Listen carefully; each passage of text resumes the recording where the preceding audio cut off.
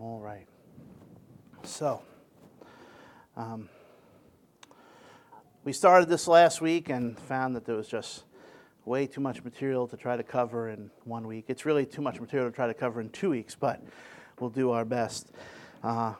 Unfortunately, our brother, Pastor Anthony, is not feeling well today, so it's just as well that we have something to talk about. But we started with the Lord's Prayer last week. And does anyone remember some of the things that we picked up on? Perhaps reminders. Corporate. Relational. Mm-hmm. Starting with praise to God. Mm-hmm. Starts off first praising Him for who He is, recognizing who He is. Right. And I think we got into some of our responsibilities. Mm-hmm. Right. What we're trying to do as we take the petition, first we looked at the contrast. He talks about don't be like the hypocrites and don't be like the pagans. And so he gives us a contrast of the wrong idea of prayer that's still out there today. We still see examples of it today. But he says this is how we ought to pray. And then as we went through the introduction, our Father who art in heaven, right? and we talked about the various aspects of what does that little introduction mean. So we talked about that, and then we started getting into the petitions, and we got to the second petition. We have, hallowed be your name was the first, and your kingdom come was the second. And we talked about what does it mean, and what is our responsibility. Obviously, if these are prayers we're supposed to be praying, petitions we're supposed to be praying, God has the intention of answering it, but he uses means. He uses his people to accomplish these things. So this week we will be starting with the third petition, and for your convenience, I've underlined it. But we'll say the prayer, we'll read the prayer, and then we'll focus on our petition. Pray then like this: Our Father in heaven, hallowed be your name. Your kingdom come, your will be done, on earth as it is in heaven. Give us this day our daily bread, and forgive us our debts, as we also have forgiven our debtors. And lead us not into temptation, but deliver us from evil. Okay, so the third petition is, your will be done on earth as it is in heaven. And so this petition, really, it flows right out of the previous ones. His will being done has to do with his kingdom. His will being done has to do with having his name hallowed. So what are we talking about here when we're praying for his will to be done? What will are we discussing here? If you have any exposure to theology, you might realize there's different wills, or people try to explain it in different ways. You might have heard different explanations. But what are we praying for here when we pray for his will to be done?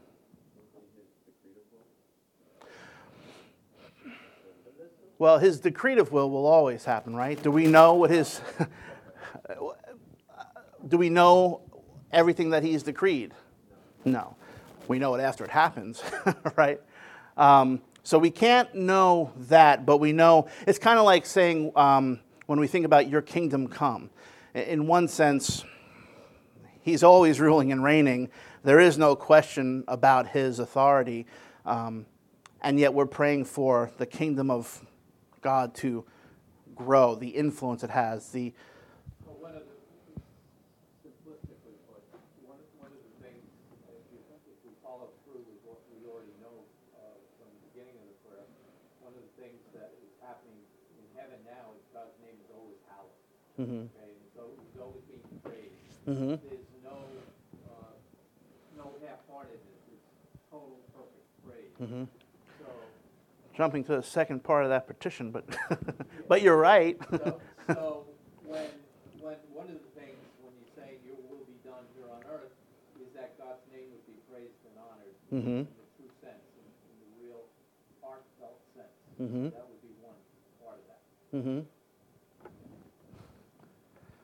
The word kingdom there, it's not really what we think of when we think of kingdom. We think of like the geographic location, like Right. the kingdom of Israel or kingdom of England or Mm-hmm. whatever, Saudi Arabia. Mm-hmm. It means dominion or rule. Yeah.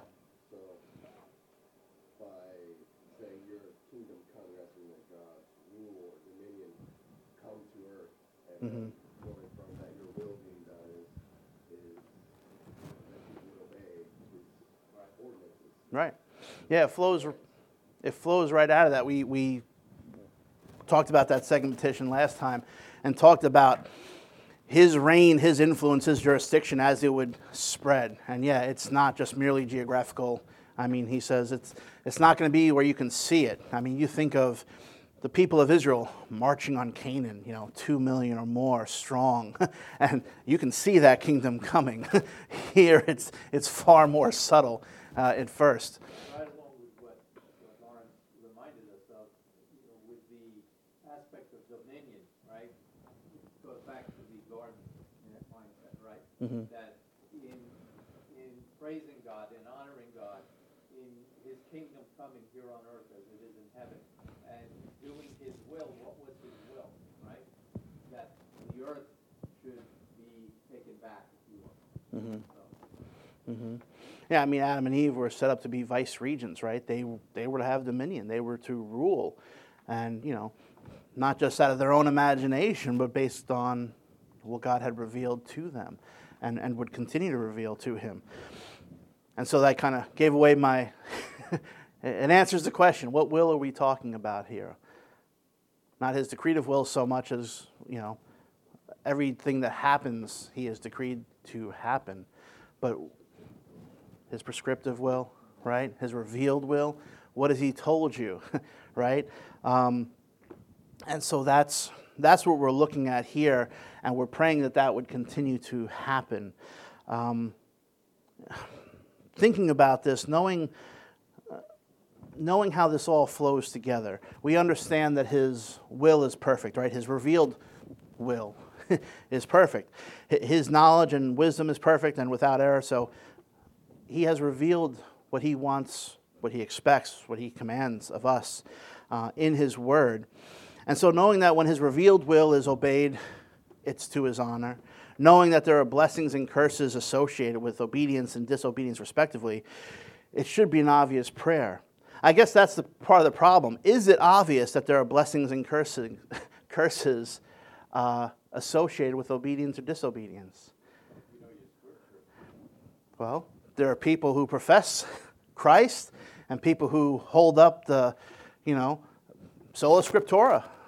And yet, how many of them would say, well, yeah, in Deuteronomy, with the nation of Israel, blessings and curses were closely tied to obedience, disobedience. It says it right there. But that was then, And when you think, what are the curses? I was reading through Ezekiel yesterday, and he was talking about the destruction he would bring. And what? Sword, famine, pestilence, and what? Yeah. There's one more. There's 4. And I think plague is pestilence. Sword, famine, plague. Someone go look up. It's in Ezekiel 11 to 15. What? Government overreach, yeah. What? Well, a sword would be war. Famine. Someone look up. It's in Ezekiel somewhere between 11 and 15. And remind me what that... I just want to bring up one other thing along with what you're saying with regard to how that will spells out. Mm-hmm. As we're praying this, right, this is the way we've been taught to pray. So our mindset should be such, we should be asking ourselves, if we're saying your will be done, we should be asking ourselves, Lord, what is your will? Mm-hmm. Right? And if we're saying it should be done, and we're praying this corporately, how should we as the church bring that about here on earth? What is our responsibility? How does that spell out in my personal life? How does it spell out in the life of the church? Mm-hmm. Is there specific things that I should be doing personally? Mm-hmm. Is there specific things that we should be doing? This prayer, we're agreeing that his will should be done. So that should also cause us to question, how do we do that, Lord? Mm-hmm. And of course, obviously, Scripture, tells us in general terms, I guess you could say, how that spells out. But then, when we look at our own lives and how we react to our daily lives, we need to be asking ourselves that same question. Mm-hmm. How do we handle this situation? How do we handle that situation? And even more so, how do we be proactive to bring His will about here on earth? Amen. Yeah, that's coming to the next part there. Did you find it? I might have found it. It's in Ezekiel 14. Uh-huh. It's sword, famine, Wild wild beasts. beasts. Yeah. I went and checked, and I looked. I know a couple people were looking, like I gave them 5 chapters. They're like, So yeah, sword, famine, wild beasts, and pestilence. And it's pretty similar today. I mean, these are, we don't see wild beasts as much being an issue. Occasionally, you mess with the wrong zoo animal. Actually, in other parts of the world, I should say, the hippos and stuff like that, there's lots of, and maybe not the wild beasts, but we think of snakes and spiders and things. And but yes, there's lots of things still killing human beings out there. But no one today would say this is judgment. Isn't that hawk in Northport? No, I didn't. Yeah, there's like a nesting hawk that's attacking people. Really? Knocking women down, giving concussions. Wow. There you go. So it still happens today. Still happens today. But think about that. I mean, we see wild beasts as less, But when you think about sword, war, famine still happens today. Pestilence, COVID, anyone? Right? When we're seeing these things, who today would say, we should be careful? God could be judging us. Let's have a day of real prayer. Let's have a day of fasting. Let's have a day of repentance. You kind of said what I was going to say. Oh, sorry. No, it's all right. If you really want to think about it practically, right? If you're not loving your neighbor as yourself, right? Mhm. In the real true sense, if you're not loving God with all your heart, soul, mind, and strength, the obvious outcome, not obvious to everybody, but the obvious outcome is going to be negative action. All right. Mhm. You cheat your neighbor, what are they going to do? Mhm. And particularly if they're not believers, Yeah. what are they going to do, right? Yeah. If you I don't know, adultery, all right? What's Mhm. going to happen, right? Mhm. If you're not,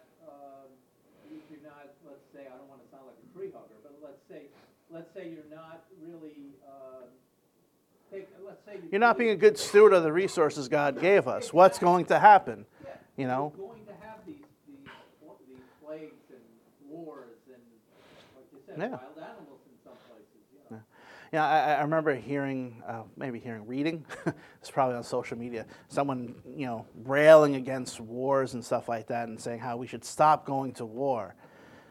You can't love your neighbor, because I happen to know the anger that person holds and gets angry at people so quickly and rants and raves. If you can't love your neighbor, how do you think many people are going to be with many people? We don't love our neighbors, and so things like that happen. War. We hear of entire towns being destroyed, killed, because the water source got polluted, right? You have people who have no regard for neighbor, no regard for the resources of earth that God gave us. And yeah, so these can be just the natural consequences of it. In God's economy, His law works, And so even people who don't honor God, if they actually abide by biblical principles, all things being equal, will, in the temporal, have it better than those who don't. That's why I've, if you've heard me talk about it, I don't believe in the prosperity gospel for individuals. But I do kind of believe it for nations, because God doesn't judge nations, in eternity. He judges individuals in eternity, and each one has to give an account. But a nation, a people, temporally, we look at nations that have done well, and we look at nations that are doing terrible. If you took a closer look at how they were living as a people, you could probably determine why they're having the level of success or failure that they're having. No one today would talk about, it's very few today who will say, God's judgment is here because we've sinned. They say, well, it's just a result of living in a fallen world. That's believers saying that. And they're not doing the world any favors by acting like God's just kind of hands off and He doesn't work the same way that He did in Scripture. Because you leave you in the dark. Well, what are we supposed to do? God has made it clear to you, O man, what you ought to do, right? What's the Micah mandate?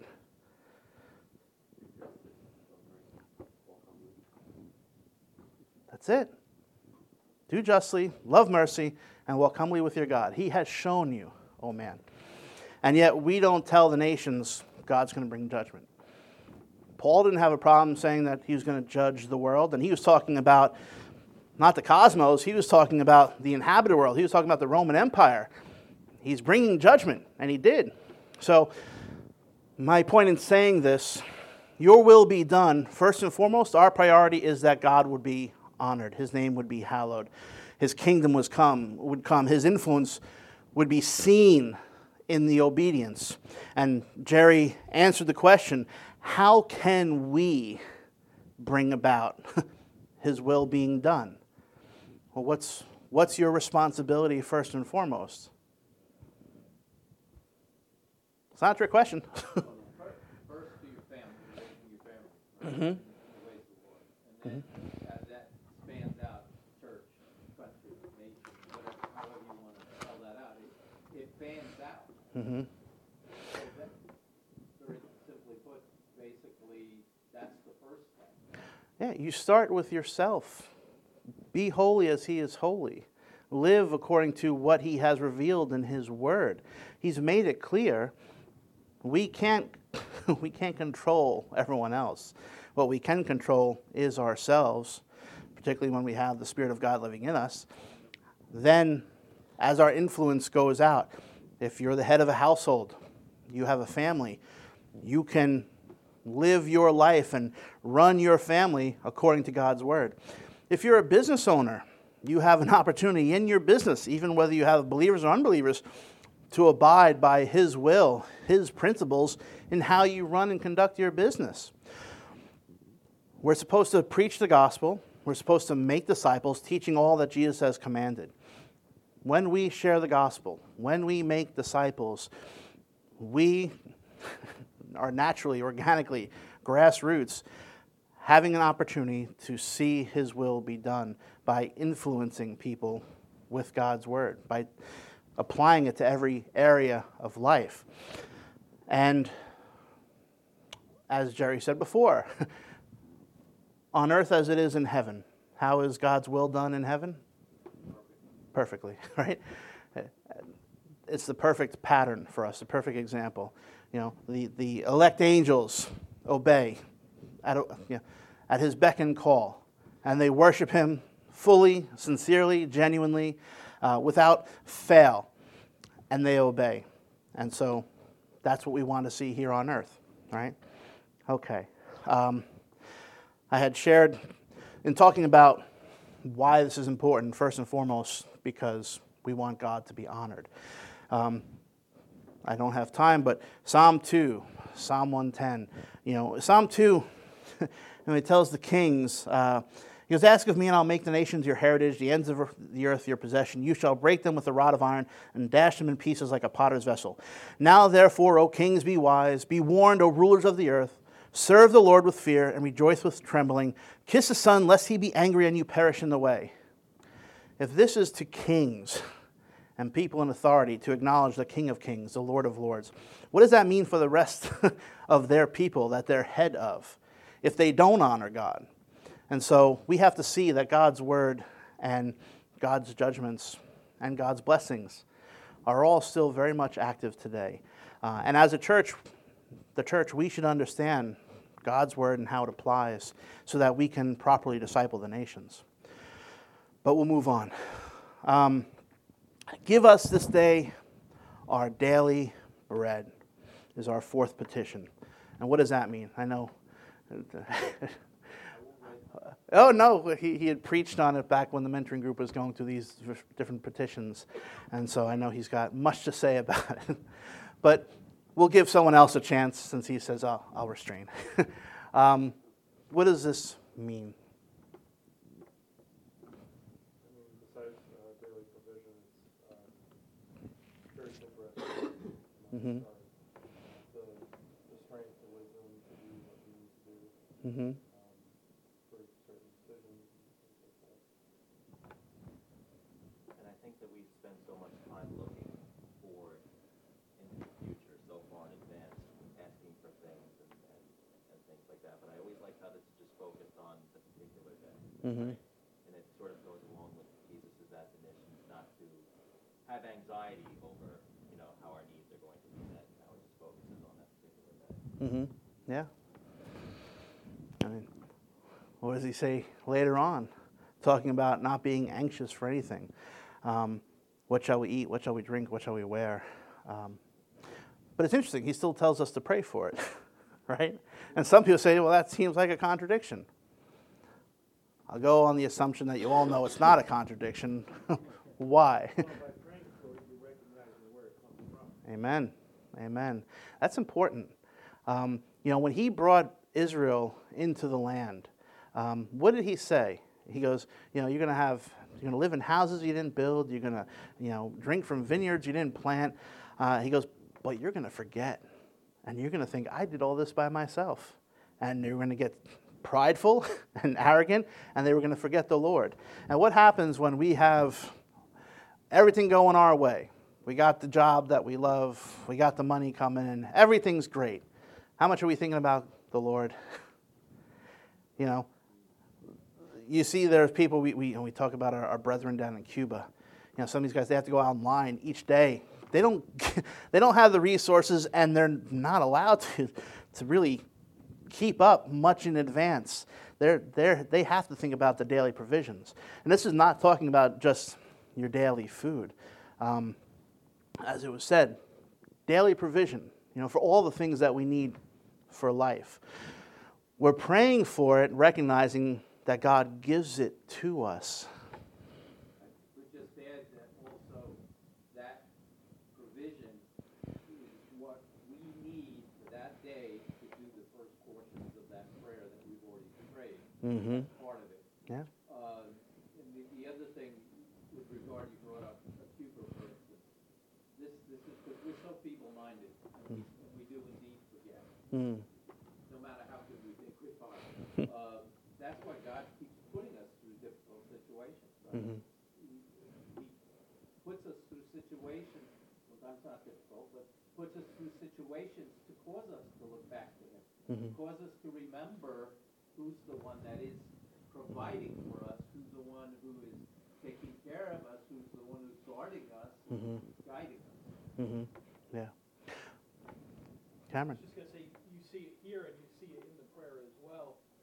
It says, but seek first the kingdom of God and His righteousness, and all these things will be added to you. Mm-hmm. You see it in that prayer as well. Yeah. We pray for in previous What's the priority, right? If you prioritize the kingdom of God's will being done, that stuff will take care of, not necessarily itself, but for lack of a better term, take care of the will.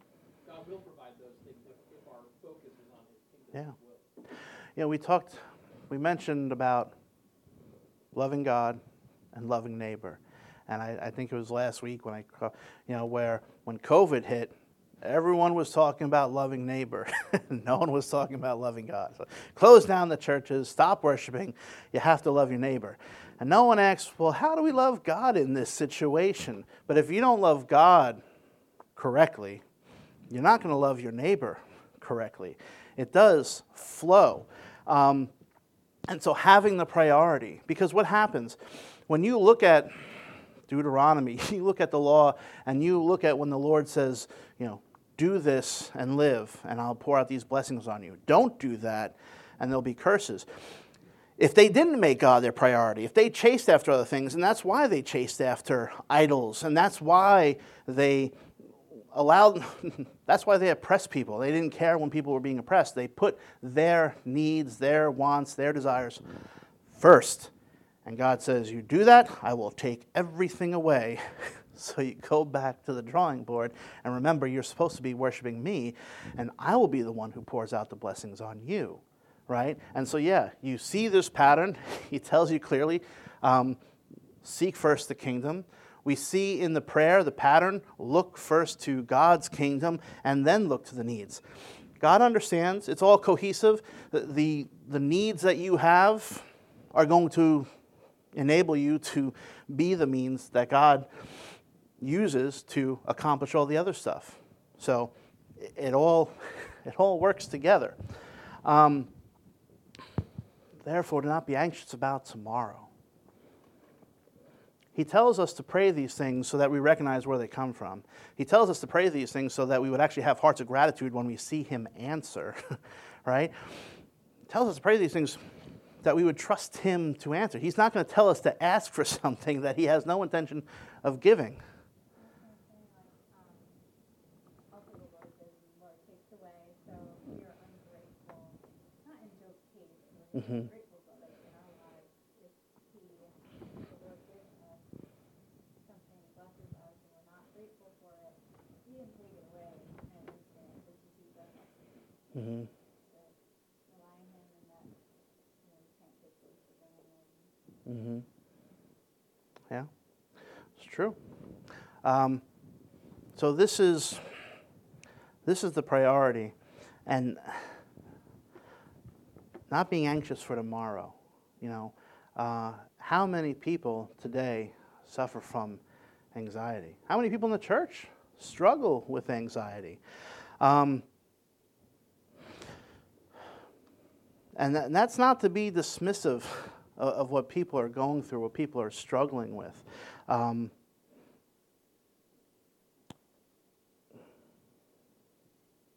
want to relay a story, but I haven't cleared it first, so I'm not going to. But what I would say is when it comes to, anxiety medication, stuff like that, there's sometimes a real need for that. There's our bodies, or the chemicals, the hormones, stuff like that.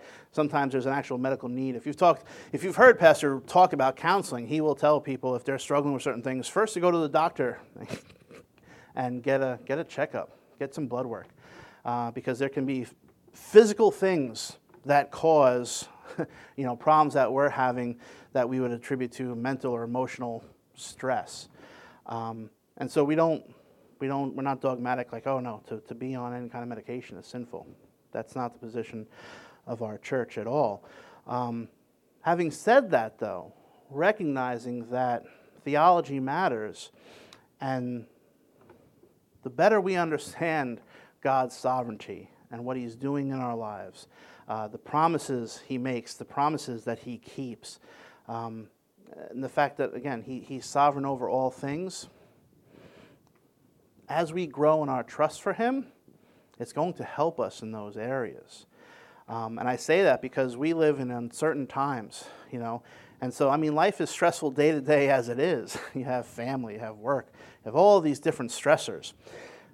Throw in a pandemic, we see the suicide rates going up. We see all the breakdown in society. There's a lot of things to be anxious for, and yet he tells us not to be.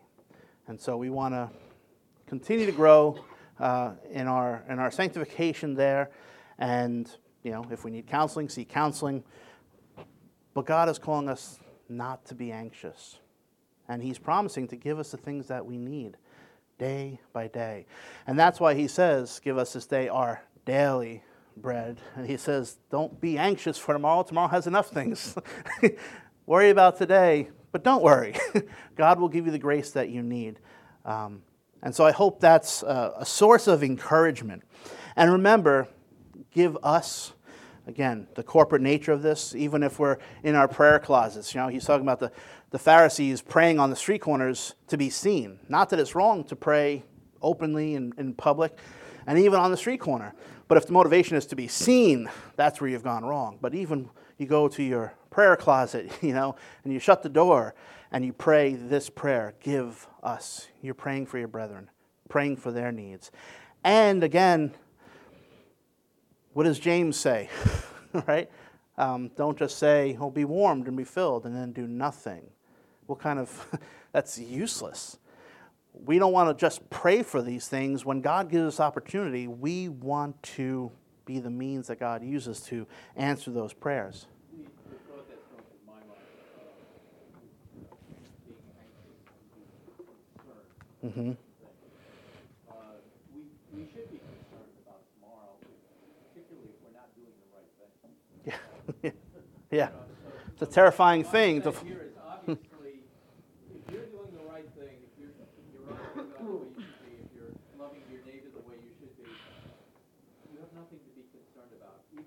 even though maybe you sacrifice, like, the woman who gave her last bit of oil to the prophet, right? God provided through a miracle, but he provided, right? If we are constantly questioning, well, if I do this, then I won't have for this, and if I do that, then I won't have for that, or if I do the right thing, they're not maybe going to do the right thing by me. Yeah. That, you need to be concerned, because Yeah. there's some problems going on there. But I think that the mindset needs to be such that, again, you're obeying the first portions as you're coming up to that. He's saying if you do it the right way, if you do honor me, if you obey me, you have nothing to be concerned about. It's true, right? It's a cross-reference to this, like what we're talking about in Proverbs 30. He says, remove far from you falsehood and lying, give me neither poverty nor riches. Feed me with the food that is needful for me, lest I be full and deny you and say, who is the Lord? Or lest I be poor and steal in profanity with my God. So you see, like, two sides of the ditch. Of, Yeah. Ditch on both sides, right? And it's having that mindset every single day, coming before the Lord and asking for your daily provision, Give me the food that's needful for me. I'll be full, and not you.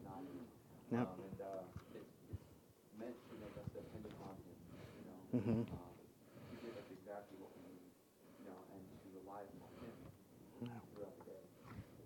Amen. Amen. Okay, moving quickly. Forgive us our debts as we also have forgiven our debtors. What's the debt?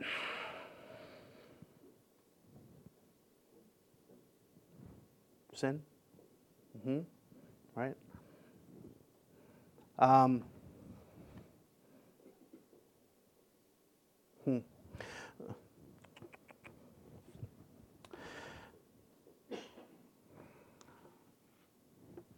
So sin is a debt.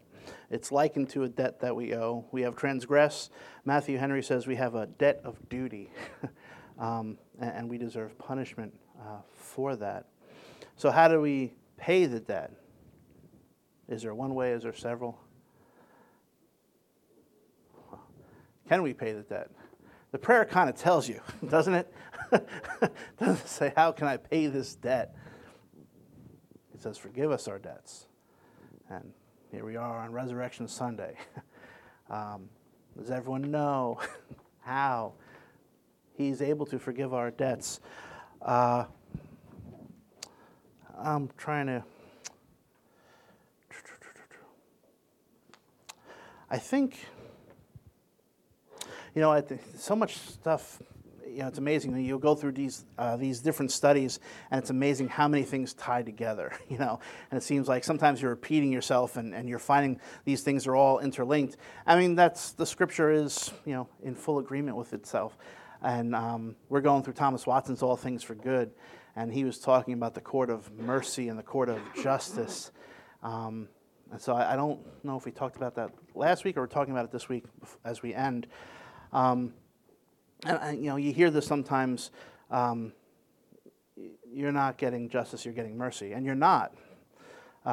You're getting mercy if you are looking to Christ for the forgiveness of your sins. But justice is still being accomplished, right? That debt was paid, and Christ paid it. So obviously our message today will be about the resurrection. But God has provided forgiveness through the shed blood of Christ, and we're called to seek that forgiveness. And this is a daily prayer, right? When we sin daily, we ought to ask for forgiveness daily. Why do you think that is? Isn't it once for all? Those sins are paid for once for all. We don't have to keep going back, right? Well, again, it's not taking for granted what He's done. Should I sin that grace may abound? Right? It's recognizing daily that, yes, you've been forgiven, but here this side of earth, you have work to do, right? To repent, to turn around. And, again, it's examining yourself to see that you're in the faith on a regular basis, and again, recognizing where our shortcomings are, because how do you fix shortcomings? admit to them. Yeah, you have to. You're admitting them to the one that has forgiven. But it's good for us. I mean, we're told to ask for forgiveness of sins. We're told in 1 John, that if we sin, if we confess our sins, He's faithful and just to forgive us our sins and to cleanse us from all unrighteousness. It goes along kind of like when you think about the daily bread, the daily provision. We know God will provide those things, and yet He tells us to pray for it. We're recognizing our need, and we're recognizing who fulfills that need, and how much more so with the forgiveness of our sins. We need forgiveness. The weight of sin, the destructiveness of sin, it destroys us, right? We need forgiveness. And by recognizing that He will forgive us, our hearts are filled with gratitude. Again, not only for the daily provisions, but for the forgiveness of sins. That means we have eternal life. Mike? I think besides, needing forgiveness, sin gets in the way of our sanctification. It's kind of a roadblock. Yeah. And for us, that's ultimately what God wants from us, to become more Christ-like. So, it's not just forgiveness for the past, but it's meant to be to fuel us to continue being more like Jesus. Yeah. I mean, that's exactly right. These prayers that we pray to have our daily provision of bread or whatever we need will help us to honor God and advance His kingdom and to live faithfully to Him. We need to be alive. We need to be well. And so much so our spiritual state. We need clean conscience.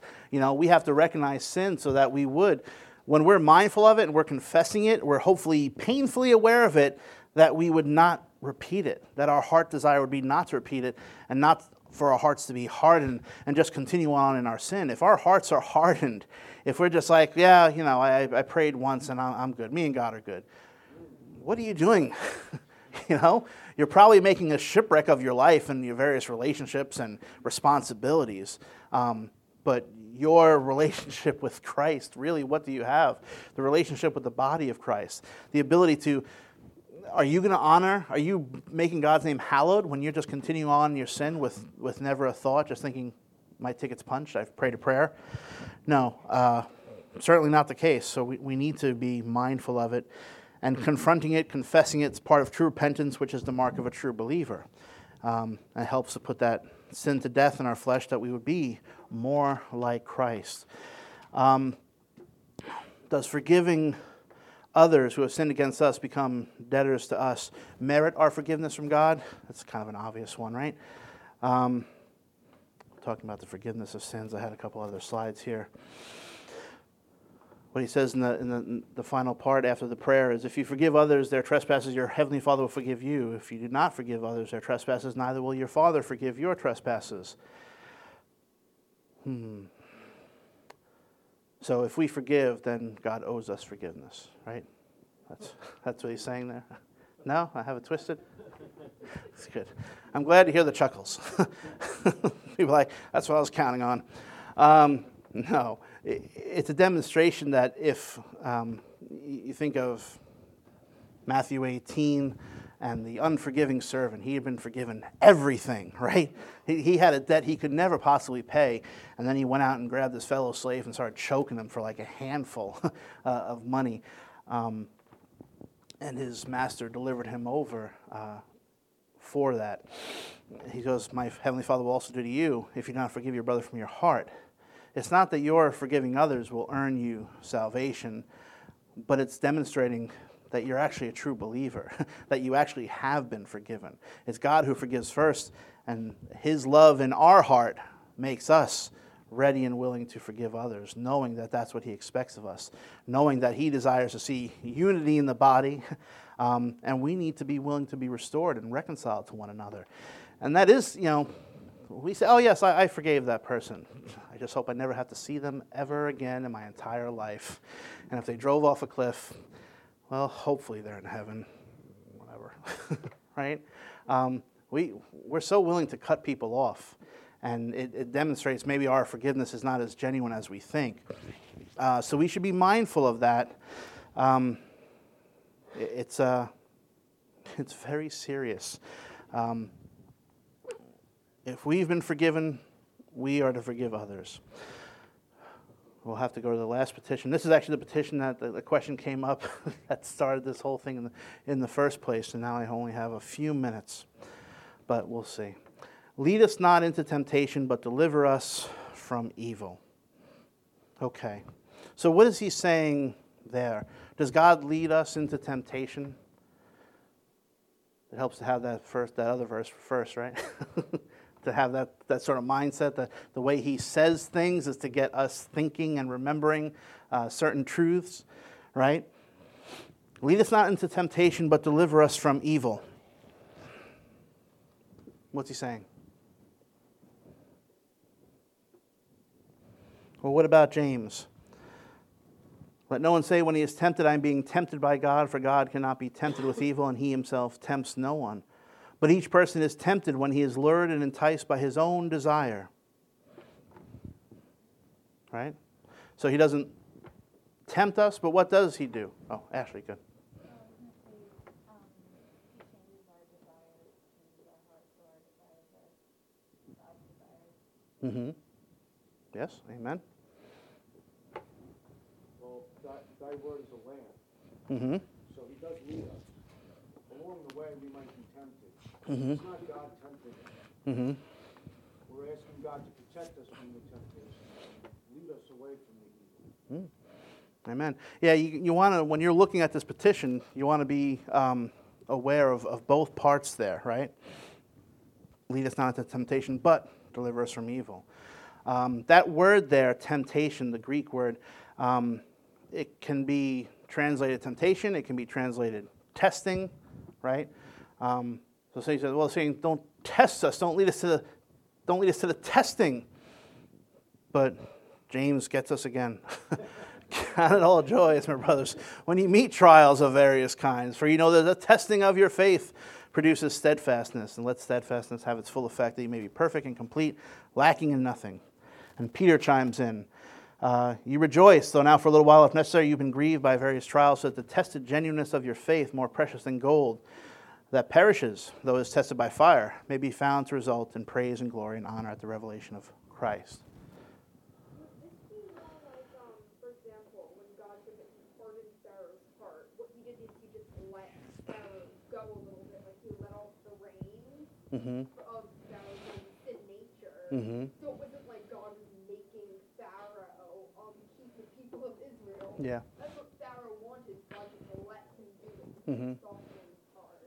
Yeah, talking about... Take that as more of lead us not into temptation, like not letting us go. That could certainly tie in. I mean, basically, he was testing Pharaoh, but he knew what was in Pharaoh's heart. You know, it's interesting, God talks about testing us, and yet when God tests us, is he unsure of what's going to happen? Is he really wondering, I wonder how they'll respond in this situation? What's the greatest temptation that we read, greatest section about being tempted or tested in Scripture that we read about? Jesus being tempted. Right? That's in Matthew 4. And how does it say? The Holy Spirit led Jesus into the wilderness to be tempted by the devil, right? And so God clearly led him to testing there, right? And we see other areas where God is testing us. He says many times in the Old Testament how he is testing his people. You know, testing this one, testing that one. You know, he held back his spirit to see what he would do. You know, he tested Abraham when we talk about that, right, with Isaac. Now I know. So for lead us not into temptation, could it mean that in place of being tempted by our flesh, the devil, or we're praying to be led by the Spirit? Mm-hmm. Instead of lead us not into temptation, lead us into righteousness. Yeah. The driving force of it is that second half of the petition. Deliver us. Help us. You know, we're praying for our daily provision. I'm going to come right back to that. Don't let me forget. But I wanted to say something about testing. God talks about testing his people. I tested to see what was in his heart. I tested to see what was in your heart. Now I know. Who thinks that God found out what was in their heart in the test? And God was sitting there going, I wonder what he's going to do. Hope he doesn't blow it. Does anyone think that God didn't know? No one's brave enough to say that with all the chuckles. All right. So we'll assume everyone's fairly reformed here and believing in the perfect knowledge of God, that we don't hold to open theism, we don't hold to a learning God, right? He knows. So why does he speak like that? Why does he speak about testing them to see what's in their heart, testing you to see what's in your heart?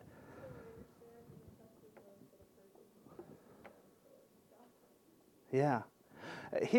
I have found this to be true. If you tell someone about themselves, I don't have that where you had to tell someone like, this is your attitude. If this happens, this is what you're going to do. I would never do that. Anyone know what I'm talking about? There you go. I mean, it's a natural one with parents because, like, I was your age, and I have half your or you have half my genetics. I know what I would do in that situation, so I know what you're going to do. I would never. I'm innocent. I didn't do it. Of course they did. Those little sinners, right? But when the question is asked, or we're put into the situation, then we get to see what's really inside of us. And that can be a good thing. Well, if you're a Christian, it's always a good thing, right? All things work for good. So if you pass the test and your faith is genuine, praise and glory and honor, right? And you can be encouraged and built up. Thank you, Lord. Right? If you fail the test, it's cause for repentance. I see what's in my heart. I need to repent of this. I need to look to the Lord. I need to live my life for the Lord. I need to imbibe all those means of grace that I would be walking differently. So God tests us to show what's in our heart, not because he doesn't know, but because we don't know. We're told to examine ourselves and to have a sober estimate of ourselves, a sober thinking about ourselves, that we don't think we're higher than we are. And so we need that. Praying this, like praying for the daily bread, praying that God would give us what we need. Just to point out here, if you're familiar with this section here, right before Jesus is going to the cross, he's praying in the garden, and his disciples, Peter particularly, who said, I will go to my death for you, even if all these will leave. And he can't even stay awake to pray with them, right? He goes, could you not watch with me 1 hour? Watch and pray that you may not enter into temptation. The spirit indeed is willing, as he said, but the flesh is weak, right? Peter was all gung-ho, I'll die for you, and he can't even pray with him. He's saying, watch and pray that you don't enter into temptation. He's entering into temptation. He needs help to be delivered from that temptation. We can think, I will stand in the day of adversity. I will stand and do what's right. And it's pride, it's arrogance, and it could lead to, almost certainly will lead to, our fall. In Galatians it says, if anyone is caught in a transgression, you who are spiritual should restore him a spirit of gentleness. Keep watch on yourself, lest you too be tempted. Talking about body life and talking about the need to exhort one another and sometimes rebuke one another, but do it gently and do it carefully, that you don't fall, right? And so we need to be mindful of the danger of temptation and recognize that on our own, we're not enough. We need Christ. We need the Lord to deliver us from evil, to give us what we need to stand in the day of temptation, to stand in that moment. And we have the great promise in 1 Corinthians. Everyone should know, and if you don't know, memorize it. This is God's promise to you. In addition to the prayer, if he's telling you to pray for it, that means he's willing to answer that prayer. But no temptation has overtaken you that is not common to man. God is faithful, and he will not let you be tempted beyond your ability. But with the temptation, he will also provide the way of escape that you may be able to endure it. Okay? So, God will provide for us in these things. I'm trying to think if there's anything else I wanted to. Got ahead of my notes, but I'm on track with my notes, so that's good.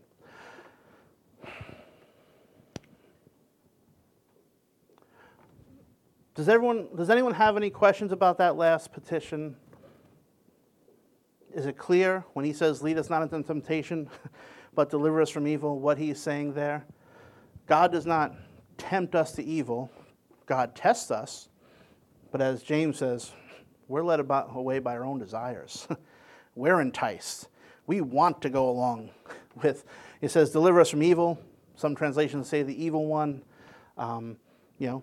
Jesus, was confronted by the evil one and was able to withstand the temptation by the virtue of the Spirit and the Word, right? And that's the example that he sets for us, that we have the Spirit and we have the Word. We have what we need for life and godliness.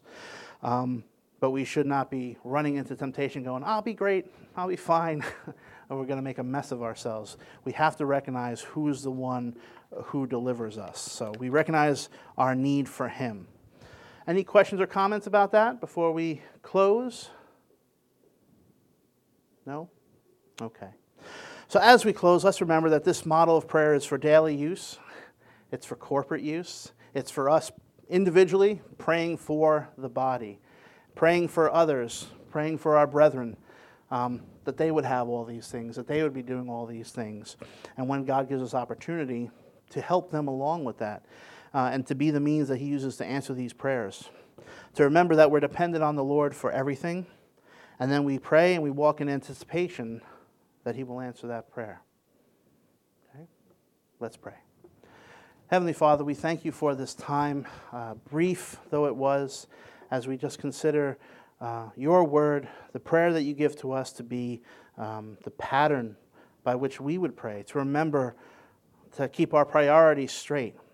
Lord, that we would seek your kingdom and understand that you will add everything to us that we need. And Father, we pray that we would be faithful to pray rightly and, Lord, to live and act in such a way, anticipating your answer to this prayer, that we would honor and glorify you in all that we say and do. And so, Father, we thank you. We thank you for the promise. We thank you for our Savior. We thank you for this day where we celebrate the resurrection, and the world is celebrating the resurrection of the Savior. May it be a day where many come to know you today as Lord and Savior. Many will go to churches today out of tradition. May this be the day of salvation for them. Lord, that you would finally break that stony heart and give them hearts of flesh that can respond to the gospel. Lord, how we need you and how we need to see revival. We need to see your kingdom come and your will be done here on earth as it is in heaven. We pray that you would be with us as we worship you now. We pray that it would be sweet and pleasing in your sight. We pray that the message that Pastor Jensen has will be full of your Spirit, Lord, that he would be anointed and that your word would go out with power. And Lord, we thank you, we praise you. In Christ's name, amen.